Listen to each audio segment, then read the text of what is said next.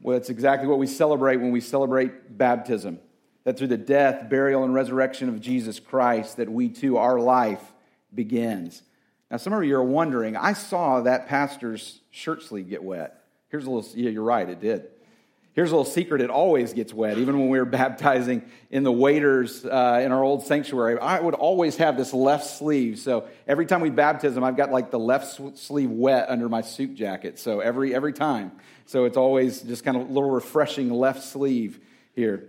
But that was a wonderful picture again of the death, burial, and resurrection of Jesus Christ and the change in one's life. So today we're in the midst of a sermon series. We're returning to it. We kind of took a little pause last week as we did the Chisholm Trail Cowboy Church service. We took a little pause from our sermon series this month that we said was really perfect for the multi-generational month because it's something that we all deal with. What do we do when we deal with heat in our life?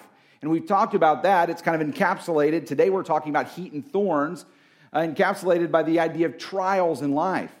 You know, God never promised the Christian that we would have trouble-free life. And in fact, many of those things He allows to happen, many of those things He brings into our life, that we too, as we'll see this dynamic today in James chapter 1, that these things might help bring us to maturity. But we all feel the heat of life, don't we? Sometimes this first picture really captures perfectly our life. Look at this. Who do I speak to about quitting adulthood, right? And some of us felt that way. Who do I speak to about quitting adulthood, right? And even those of us that are in this room, I know we have some of our youth in the room with us as well. Some are helping in Kids View today. But even, they're not in adulthood, but even you youth can feel that way at times. You can feel like, man, there's just some real difficulty. We're really feeling the heat of life. And so I'm going to put up a next picture here. This is our diagram that we talked about, a wonderful study from a guy named Paul Tripp and David Lane, which is really the inspiration for this entire sermon series this month. And they talk about how do people change? And that's the title of this whole sermon series, How Do I Change? You see, all of us experience heat in life. You see the little tagline there. If you can't read it all the way in the back, it says, what is your situation?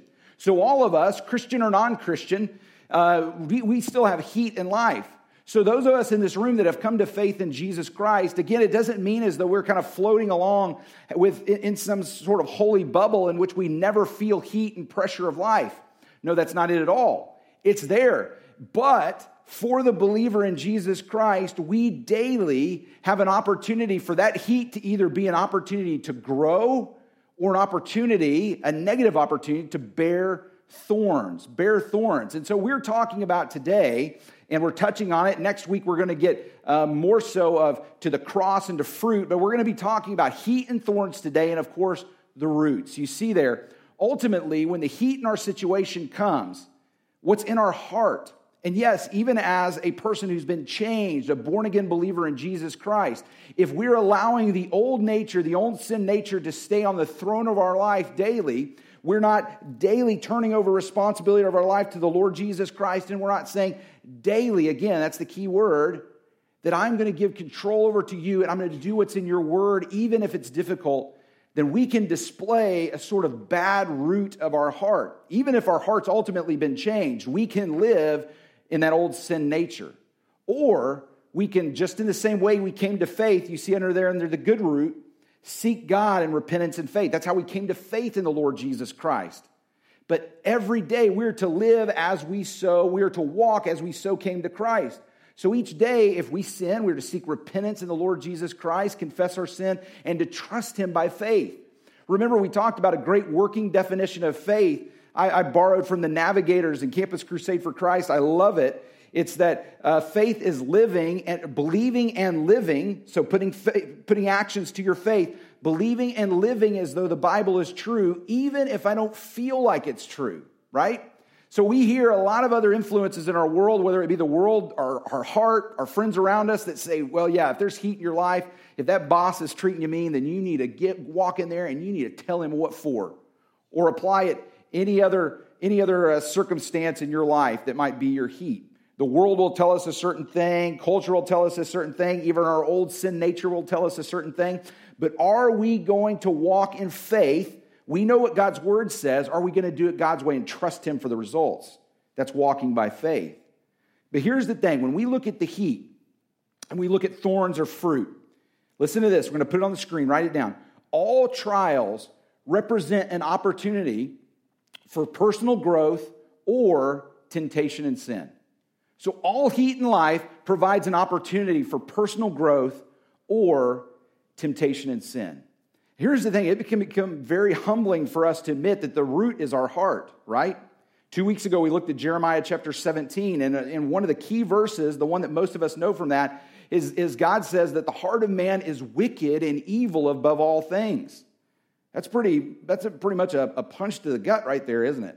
Especially in our world in which we live that says basically all people are basically good. It's just a matter of circumstances that have led them down the wrong path, or a matter of the culture that they've been in. Although we seem to forget that culture doesn't just appear from thin air. Culture is set by, again, people, right? And so we see time and time again, and it's the same in this case as well, that the Word of God, because it is God, it's God's Word written by the eternal, all-sovereign, almighty hand of God, that His Word is right. That no, people aren't basically good. The people are basically evil because we've all been infected by sin and we participate in sin. Now, here's the wonderful thing. We say if we just stop right there, again, well, gosh, it just seems like, man, that's a difficult pill to swallow, and God's just up there trying to hit us with lightning bolts. No, we can't ever have healing and change in our life until we admit the reality of a situation. And God tells us the reality of your situation is that your heart is dark because of sin, and you can't change it yourself. But He says, guess what? I love you so much, and to glorify myself and because I love you, I'm going to send my Son, Jesus Christ, to this earth to die on the cross for your sin, to change your life, But it's a humbling thing for us to admit that, yes, within us, even if we've given our life to the Lord Jesus Christ, and ultimately our new nature is righteousness, it's hard for us to admit that, when we sin against others in our life, whether it be our spouse or our kids, or maybe we're very thorny and very prickly with people at work, whatever it may be, it's difficult for us to admit, it's humbling for us to admit that, I can't blame that on my heat. It's ultimately my heart, right? Because trial, the heat of life, is an opportunity either for personal growth or temptation and sin. So here's the thing again, kind of companion to that last statement, write this one down as well. The harvest that the trial produces is the result of the root known as our heart, right?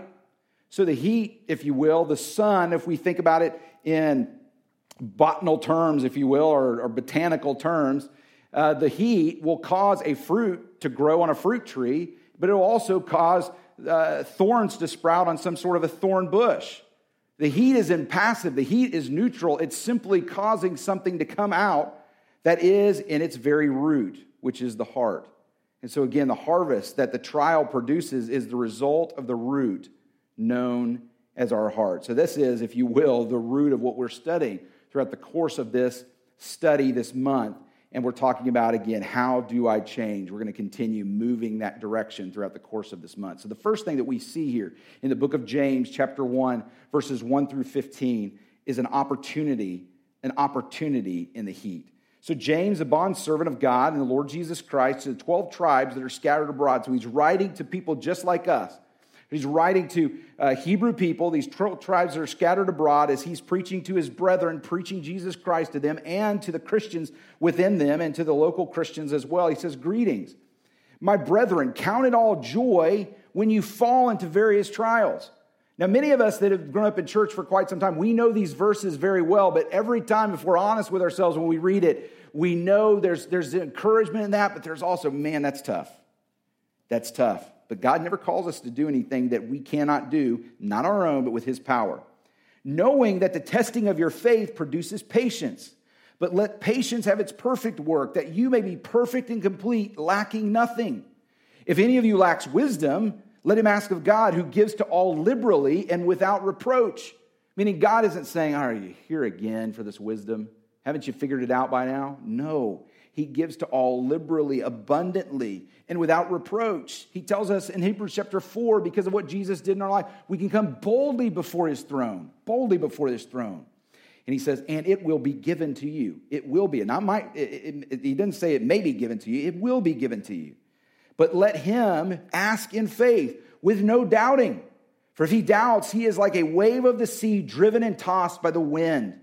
For let not that man suppose that he will receive anything from the Lord, for he is a double-minded man, a hypocritical man. He's saying, he's kind of riding the fence back and forth between saying, okay, I'm going to trust God, but I want to hold on to this. I don't know if I trust God. I'm going to trust myself. I'm going to do it my way.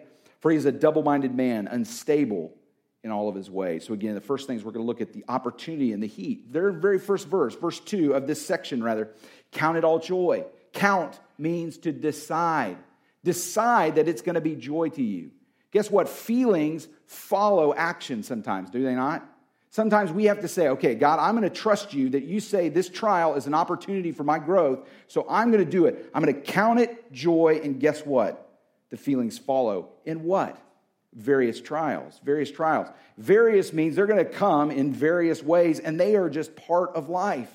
Do you realize the reality of the world that we live in? We see very clearly in Genesis 1 through 3, echoed in Romans chapter 1 and Romans chapter 8, is that, yes, the world in which God created was good, but it was infected by this disease known as sin. And we all participate there. And he says, even the world waits and groans, Romans chapter 1 and 8, even the whole world waits and groans for the redemption of mankind. Even the world around us, even the natural world has been infected by some way. And so nothing in our world, nothing functions the way it was originally intended. So trials are just going to be a part of life, even for the believer. And in the midst of that, God calls us, yes, he calls us and tells us that the abundant life is yours in Christ. But even in the midst of that, we have to realize there's sometimes going to be discontent. We are all, in some ways, have you heard the term riding the struggle bus? Look at this picture here. I love this picture. I'd love to stay and chat, but it looks like my bus is here. Some of you have never heard the term struggle bus, right? What it simply means is if you just realize like you're having a really rough day. You remember the very first picture I showed where somebody, like, who do I talk to about quitting adulthood? You feel like those days where it's just everything is a struggle. Well, that term, you've learned a new slang term, if you will. It's called riding the struggle bus, if you're just having a rough day. And I love this picture. It's either somebody did the greatest Photoshop job, but I think it's real because all the graininess kind of matches, where this bus driver, you put up the destination, he looked like he got a little cheeky there and put struggle on his bus that he was driving. I love that. I just thought that was a wonderful picture. But all of us know that some of life is like riding the struggle bus. A trial, listen to this, write this down. A trial is an external situation, so it means it's something happening around us. It could be interaction with somebody at work. It could be just a physical difficulty that happens. Whatever it may be, and a trial is an external situation that reveals what's happening in the heart. So we know it's part of life, and it is, again, it's an opportunity for either growth or it's an opportunity for temptation and sin. He says, count it all joy when you face various trials. So yes, it is tough. It's a trial. But he says, guess what? Count it joy because it is an opportunity for the testing of your faith. The testing of your faith, it is trying the quality of it. It is testing the quality. Whenever you purchased anything that was cheap, right? It quits, it gives up, it breaks very quickly. We've got this little thing at this Five Below. Have you ever seen a little store called Five Below? It's out on the west side of town. I don't know if they have one on the east side of town, where it's just all these little knickknacks that you can buy everything below $5 and below. It's kind of like a dollar store, but the price at $5. My son found this little fan that you can plug into your phone. The little power port. Most of us have a little power port on our fan or our phone. Well, it's this little little bitty fan. The blade's probably about that much in diameter, and you plug it into the bottom of it, and it turns on, so you can hold your phone and kind of cool yourself down.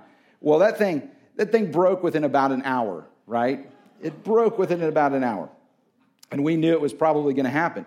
But that, when it's tested and tried, it does not stand the test of faith.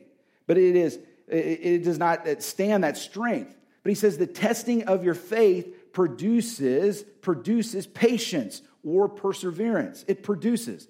Do you realize how the muscles grow? If you're lifting weights, you realize how your muscles grow and you get stronger. It breaks down the muscle tissues, and there's this actual process that happens in which it's fusing these little bitty things, and some of the medical folks out there are probably going to correct me a little bit, but it fuses these little myofibrils, it says. It uses those to connect the damaged muscle tissue, and it creates more, and that's how your muscles grow over time. And so in the same way, we grow in maturity, we grow in strength through the testing of their faith, through these trials. And when it does so, it produces patience or endurance or perseverance. Some of you have seen a picture like this before as well. You know what this is? This is Navy SEAL training. This is Navy SEAL training known as BUDS. And it's, I forget what it stands for. Some of you might remember. But it's their basic training that they do. Basic Underwater Demolition School. I think that's what it stands for. But they put them through some incredible trials. Not only is it strengthening them, but it's also it's testing them, but it's also producing that endurance and that perseverance right off the bat that they need for the incredibly trying missions that they'll face. But he says also in verse 4, so let patience have its perfect work. Let patience have its perfect work. That perfect work is being grown into spiritual maturity, being developed into spiritual maturity. See, and the way that it does that is when these trials come in life, we have either an opportunity to go to our old way of life, and we either have an opportunity to bear thorns and to be thorny and just to fall into old patterns of sin in our old way of life, or it's an opportunity to be driven into deeper communion with Jesus Christ. And guess what happens? If we're driven into deeper communion with Jesus Christ, we cannot help but the character of Jesus Christ to rub off on us, right? If we spend any amount of time, any significant amount of time with anybody, we're going to start in some way to act like them. They're just going to rub off on us. And so if we're driven into deeper communion with Jesus, we cannot help but for the Son of God to rub off on us, of course, as we have the Holy Spirit within our lives as well, as believers in Jesus. So let patience have its perfect work, that we may be complete, lacking nothing, all the portions whole, so we have all that we need to face the trials in life. So again, the first thing we see is the opportunity and the heat. The second thing that we see in verses 5 through 8 is wisdom. Wisdom in the midst of this heat that's in our lives. And he says, if any of you lacks wisdom, let him ask of God. Wisdom is this practical skill of living out the truth of God. Biblically, wisdom isn't this idea that we might see in a movie of kind of going up to a mountain and visiting a wise shaman that only one person in this great mystical country can have, and we all have to go to him. No, because we are believers in Jesus Christ and we have the Word of God, the Holy Spirit dwells within us, and we know it is truth of the Almighty God, that all of us have access to the truth of God, to His absolutes, and wisdom is living it out. Wisdom, again, is living it out. Very akin to faith. It's saying, I know what God says. God, I know what you tell me to do, and it's a difficult decision. I'm going to be swimming upstream, but I'm going to trust that it's right, and I'm going to be blessed through it. And guess what? It happens just as God says. Just as God says. If any of you ask wisdom, let him ask of God. Let him ask of God. I want you to write this down. We put this up many times before. It's a great little statement to remember. Inadequacy leads to dependency. When we realize that we're truly inadequate to navigate life as we should, we might have some successes along the way, just enough to make us think we've got this whole thing figured out. We just got enough to get this whole thing figured out. If we don't realize that we are dependent upon God and we don't realize our own inadequacy, then we will never grow as we should. And we will never experience the peace and joy and satisfaction in life the way that we should. We will get enough few bites of something that seems like we've got life figured out to kind of keep us from truly experiencing, as Jesus said in John 10:10, the abundant life. But inadequacy leads to dependency. It says, any who lacks wisdom, let him ask of God, who gives what? To all liberally. He doesn't hold back his blessings. None of his blessings that you see in the whole of Scripture does God ever give them halfway. He gives them all in abundance. So if any of you lacks wisdom, let him ask of God, who gives to all liberally. But let him ask in faith. Let him ask of faith without doubting, because that one is like a wind of the sea, or is like a wave of the sea tossed to and fro by the wind. Let him ask in faith, again, trusting, with no doubting. Doubting isn't just some sort of, neutral thing in which you're just kind of sitting on the fence and you're just kind of generally indecisive. Doubting, when we doubt God, it is moral. It is inner moral conflict. That's what it is. It's a deep root. It is the old nature. It is your old heart saying, I don't know if I want to trust God. Even though there's tons of evidence to the contrary, we just have to look at the struggles in our life and say, gosh, yeah, I'm probably not doing so well with my own life when I'm trying to do it my way. We got tons of evidence to the contrary, but yet our heart still doesn't want to say, oh gosh, I don't know if I want to do it God's way or not. I don't know if I want to do it God's way or not. Yeah, okay, I fell time and time again. And yes, for every little victory that I might have, I think I've got this right. There's just a lot of struggle. I'm really riding that struggle bus. But I don't know if I want to trust God. But he says, let him ask in faith with no doubting, because that one is like a wave. That is a man that is unpredictable and irritable. And guess what? It's an unpredictable and irritable person facing an unpredictable and irritable situation in life. Not a good combination. But he says in verse 7, let that person not believe that he will receive anything from the Lord. You will miss God's blessings. And he says also that person is like a double-minded man, unstable in all of his ways. It is exhausting, isn't it, to try to live with one foot in the world and doing one foot God's way? I don't truly believe we can do that forever. I truly believe if we try to live our whole life doing it God's way a little bit and then doing it the world's way, I think we have to really question truly, have we ever been born again? Because that's not the arc of growth that we see in Scripture. But there are times where we can have phases and periods or days in our life where we can try to live one foot in the world, one foot God's way. But that is absolutely exhausting to try to do it, to try to ride that fence, and it's unfruitful. It says that one is double-minded and he's unstable in all of his ways. It's always easy for us to trust in the Lord when things are going well, right? Always. But the very heart of what we're seeing here is that trials are going to come, and how we react to them gives us an opportunity. We can always trust when it's easy, but what happens? What do we trust in when the going gets tough? What do we trust in when we really feel like we're right in the middle of that heat? Do we trust in the bottle? Do some of you kind of talk yourselves in, just trusting in the bottle, taking the edge off things? What about food? What about food? I'm really good at doing that, Yeah, we even talk about, Allie laughs because we talk about, we'll kind of halfway joke, we're going to go to a quick trip and get a little something. Well, there's emotional eating, right? We'll joke about that. But there's some truth in that. What about media? What about media, whatever form it is? It's really easy for us to just bury ourselves in the TV or the phone, whatever it may be, and not face the heat in our life and not face it in the way that we should by going to God in His Word and on our knees in prayer. What about the approval of others? Maybe that's kind of the long game, if you will. You just find and you trust in. What do you find your hope and your trust in? What are you wanting for? What is your idol? Is it the approval of others? If only I can have the approval of others in whatever form it may come, in whatever situation, whether it's at home, whether it's at the place of work. And if you're not getting it, man, you are in the midst of great difficulty. You're down in the dumps. You're bearing thorns. So again, number 1, opportunity in the heat. Number 2, wisdom in the heat. And number 3, endurance in the heat. We're going to skip over to verse 12. Verse 12 of chapter 1, and it says this, "Blessed is the man who endures temptation, for when he has been approved, he will receive the crown of life, in which the Lord promised to those who love him. Let no one say when he is tempted, I am tempted by God, for God cannot be tempted by evil, nor does he himself tempt anyone. But when each one is tempted, he is drawn away by what? Not the circumstances." He says you're drawn away by the heat, right? No. He says when each one is tempted, he is drawn away by his own desires, that heart, that root, by his own desires. And when that desire is conceived, it gives birth to sin. And sin, when it's full grown, brings forth death. Brings forth death. That sort of physical death, not eternal death that it speaks of. We know by the whole of Scripture that one, when they give their life to the Lord Jesus Christ, they are secure in Him. But there is consequences of our own sin that can happen. But endurance in the heat. Back up in verse 12, it says, "Blessed is the one who endures temptation."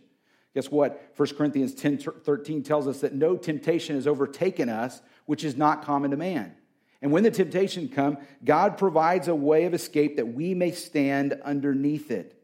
So yes, God allows trials and even temptations to come your way. We see that in the book of Job. But God gives you the strength that you need and the way of escape. And when that happens, it says, "Blessed, truly happy is the one who endures temptation." So not blessed, not truly happy is the one who escapes all temptation and all trial, but the one who stands underneath it, the one who endures it. Blessed is the one who endured temptation, for when he has been approved. When he has been approved, it again shows that genuineness of one's faith. To reference again, Job, we see that he faced incredible heat and trial, unlike most of us will ever face. But yet, he spoke very openly and freely and candidly to the Lord. He said, Lord, why is this happening? To paraphrase in many places, but in the midst of all, he hung true to God. In the midst of it all, he would probably say, just like we talked about a moment ago, it forced that deeper communion with God. And that one, he will receive the crown of life. You remember from some of your history classes, those wreaths that they would wear in the ancient Olympic Games. In fact, when the 2004 Olympics were in Greece, they were giving those out again. I thought that was really neat, along with the medals. That was the wreath of victory. And James uses here, under the inspiration of the Holy Spirit, he uses that as a picture for the great prize that we will receive, ultimately glorification and the eternal life spent in the unfiltered presence of Jesus Christ.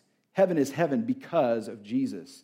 Yes, it'll be wonderful to see streets of gold and rivers flowing with milk and honey, but heaven will be heaven because we will be in the unfiltered presence of the Lord Jesus Christ. Verse 13 says this, let no one say, I'm tempted by God. Let no one say that. The Israelites in Deuteronomy chapter 8 could have very easily said that God's making this happen. We're tempted by him. Our grumbling's happening because of them. But we see throughout the course of that narrative, as they were really riding the struggle bus, or like the struggle chariot, I guess it would have been, in the desert, they couldn't blame their situation, their grumbling on God. He used it as an opportunity to teach them, to humble them, and to discipline them. There were going to be many obstacles in the promised land. They were going to really have to trust him as he cleared out all the pagan nations before them. And there's going to be some great trials. And so he was preparing them for the obstacles in the promised land. He was also showing them the propensity of their hearts to drift away from him when the going got tough. And he was also demonstrating his power unto them. So let no one say, God is making this happen in my life. God allows those things to happen. And in fact, there are some times where God does bring trials specifically into your life, but God does not make you sin. God does not make us bear thorns. Nor does it say, does he himself tempt anyone? He allows, but again, as we see 1 Corinthians 10:13, he allows those things, but he allows what we can handle. But he says it's not because of God. We're not sinning. We're not bearing thorns because of God, but it's when we're drawn away and enticed by our heart. Drawn away is speaking of a trap. Trapping an animal, very closely related to it, is enticing. Here's Mason's show and tell fishing lure time again. Some of you remember that. So this is another fishing lure. If you've joined us a couple of weeks ago, I showed one of my favorite fishing lures, which was called a Zoom Fluke in a bluegill flash. If you ever fish, it's a great lure. This is another one of my favorites that I love to fish topwater. So this is a frog, it floats, and you just kind of pop it along the top of the water. And if the fish are biting and hitting topwater, then they will come up and they will just explode on this in the top of the water. It's really fun if the fish are hitting topwater because you see them come out of the water and hit it. It's really cool. I was just bank walking over at Sedgwick County Park a few months ago. And there was one where I actually got it stuck in a little bit of a fallen log down on the ground, and it was hanging. It was so the log was about this high, and my line was caught over it, and it was hanging about that high off the water. And I'm not lying. This sounds like a fishing story, and of course I didn't get the fish. It is a fishing story. It sounds like a fishing lie, I guess, and it's not. But it was hanging about that high over the water, and that fish came out of the water and hit it. And I didn't get the fish. One of the things, the way the hooks are placed, it's kind of hard to set the hook a little bit. Yeah, some of you fishermen saying, good excuse. But this is another one of our series in Mason's fishing lure story, and illustrate the fact that that's exactly what it's talking about. When we're drawn away and enticed by our heart, just like the fish are enticed by that lure, we too can be enticed by what the world has to offer. And we're drawn away, enticed by his own evil desires. Again, we get back to the root, which is the heart. We can't blame our thorns on other people. Just like Genesis chapter 3, what did Adam say? He wanted to blame it on the woman really quick, right? He wanted to blame it on her, but ultimately he had a decision to make himself. We can't blame it on others. We can't blame it on our family origin. or we had a bad day, or maybe we have physical issues, my body made me do it. We can't blame it on any of those things. And I'll write this down. This is really, really important. We're going to put it on the screen. There is a huge difference between an occasion for sin and the ultimate cause of sin. There is a huge difference between an occasion for sin and the cause of sin. Yes, no one is going to deny that heat in our life is difficult. No one is going to deny that ongoing heat in our life is really difficult. Some of you echo those situations. You have a rough family life. You had a rough family life. Maybe you see a rough family life developing. Maybe there is a job that is just terrible and a boss that is terrible, whatever it may be. But God says that those trials that come along never make us sin. But they're an opportunity either for us to be prickly and to bear thorns or to be driven to deeper communion with Jesus Christ. The choice is ours. The choice is ours. Verse 15, he says, but when that sin is conceived, it gives birth and it becomes full grown. You see, it never just kind of happens spontaneously. We never just kind of fall into sin. It's one decision to not do it God's way and to be thorny in this particular way, as opposed to being driven deeper and deeper into communion with Jesus Christ in some of these small things, and then the stakes are raised. It happens not spontaneously, but gradual. Nor can we say the devil made me do it. We can't ever say the devil made me do it. The devil tempts us, but the devil is simply pushing buttons. He's exploiting weaknesses. Now I got to take this opportunity again to put up picture my favorite football team here, Cowboys. Yep, Valerie back there. Now this guy right here, I know you guys are like, man, with this Cowboy stuff. This guy right here, his name is Jalen Smith. He's a second-year player for the Cowboys. He would have been, outside of a horrific knee injuries from Notre Dame, he would have probably been a top 5 draft pick a couple of years ago. But the Cowboys picked him up at a bargain basement price of a second-round pick instead, hoping that his knee would rehab. Now, he's been forced into a lot more action over the last 4 or 5 weeks because they've been so thin in their linebacking core. But defensive coordinators know he's still not at full health, and they've been picking on him real bad because that's what they do. Their ultimate job is to win, and if there's a weak link out there, they don't care about how great his comeback story is. He's a weak link that right now can't cover receivers and backs out of the backfield like he should, so they're running stuff at him all the time. Now, what do I mean by this? What's my point in all this? We can't ultimately say that the problem's with the devil. The devil exploits our weaknesses. We can't blame it on him. It's our own heart, and the devil exploits our weaknesses and brings temptation to us. But when it's conceived, it's full grown, and it brings forth death.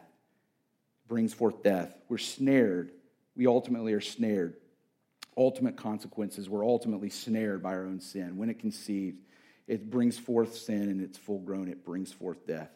Here's the thing, and whatever it may be, whether it be consequences that are leading to physical death or it's just the consequences that we face in life, write this down. Our sinful responses become a briar patch in which we entangle ourselves. Talking again about that thorniness ultimately in our life. We think that, we live in a bubble, and ultimately we can all think that the world revolves around us, and so if there's heat in our life, I'm just going to be thorny, I'm just going to be the way I am, and just everybody else has to adjust. We don't say that to ourselves, but that's essentially the way we're acting, don't we? When we're thorny and everyone else is taking the brunt of it, we're saying, you know what? My heat's more important than your heat. I'm going to act however I want to, and you've got to adjust. We don't say that specifically, but that's how we act. But ultimately what happens is it becomes a briar patch in which we entangle ourselves. So very quickly as we end here, what do I do? What do I do? We're going to get into more practical of how do I change as we continue in the next couple of weeks. But here's some thorn bush responses. One of the thorn bush responses is that we can deny. When there's heat, we can deny, we can avoid, we can try to escape it. Or we can magnify it, expand, and make everything a catastrophe. We can also just become prickly and hypersensitive, right? And so again, everyone is taking the brunt of our bad day. Or we can get bogged down and paralyzed. We just want nothing to do but just to kind of just feel numb. So I'm going to numb myself in front of the TV. I'm going to numb myself in front of media, whatever it may be. Those are thorn bush responses. When trials come, that's not how we're called to deal with it. But what do? The fruit tree. The fruit tree, we face reality. We face reality. It doesn't mean that we we're all about self-pity, but it also means we're not stoic. We face reality. We see that in the book of Job. We see that in Psalms 88. We'll probably come back to that at another point. But Psalms 88 is a psalm of lament, and the incredible thing about it is there's never any sort of assurance that things are going to get better. We know that it is, but what it tells us is that God's shoulders are big enough in a reverent way to handle our hurt and our pain, just as Job did. He still did it in a reverent way. So not self-pity, but we're also not stoic. We face the reality, speak to God. Be alert, meaning be awake. Realize what God's doing in your life. This wakes us up from complacency. God is using this as an opportunity to wake us up from just our place of complacency and just kind of struggling through with numbness in life. Face reality, be alert, remember the simplicity of God's comfort and His call. Remember that. Whenever the Bible says remember, it is this sort of proactive dwelling upon and meditating upon it, saying God is a good God. And yes, this is a trial. Yes, this is a struggle. But I remember the simplicity and the wonder of God's comfort and call. And so what do we do? Number 4, we seek God, seek the church, seek His word. We don't seek again to bury ourselves in TV, Netflix, food, whatever it may be. We don't seek to bury ourselves. We don't seek to bury ourselves and numb ourselves with whatever it may be. We seek God. We can be driven into deeper communion with Jesus Christ. We seek the church. We seek the church. This is what our church family is to be here for. Yes, we're not going to know everybody intimately in a church of this size. Yes, not everyone's going to be a 2 a.m. friend here, but we should have a 2 a.m. friend, meaning someone we can call and we can wake up and we can say, I've got a real struggle. And they know that they can do the same for you, church family, and to seek the word, to seek the word. Once again, as we close, heat will come in all of our lives, but all trials is an opportunity for growth, deeper communion with Jesus Christ, or it's an opportunity for temptation and sin. What are you going to choose? It's not easy. It's not easy, but guess what? You have the power of God at your fingertips. Let's pray. Lord God, we pray now as we are gathered together. We, no doubt in this room, there are people that are facing some great heat and great trials. And Lord, I pray that they would have that strength to be driven into deeper communion with you, that they'd have the courage to come and speak to a brother and sister in Christ as part of this church. Lord, and that brother and sister, or whoever it may be, that they would give them great counsel from your word, and that they, in the same way that they came to faith and trust in your Son, Jesus Christ, they might walk in him as well, confessing and repenting where they need to, and trusting him by faith in each and every day of their life. In Christ's name we do pray.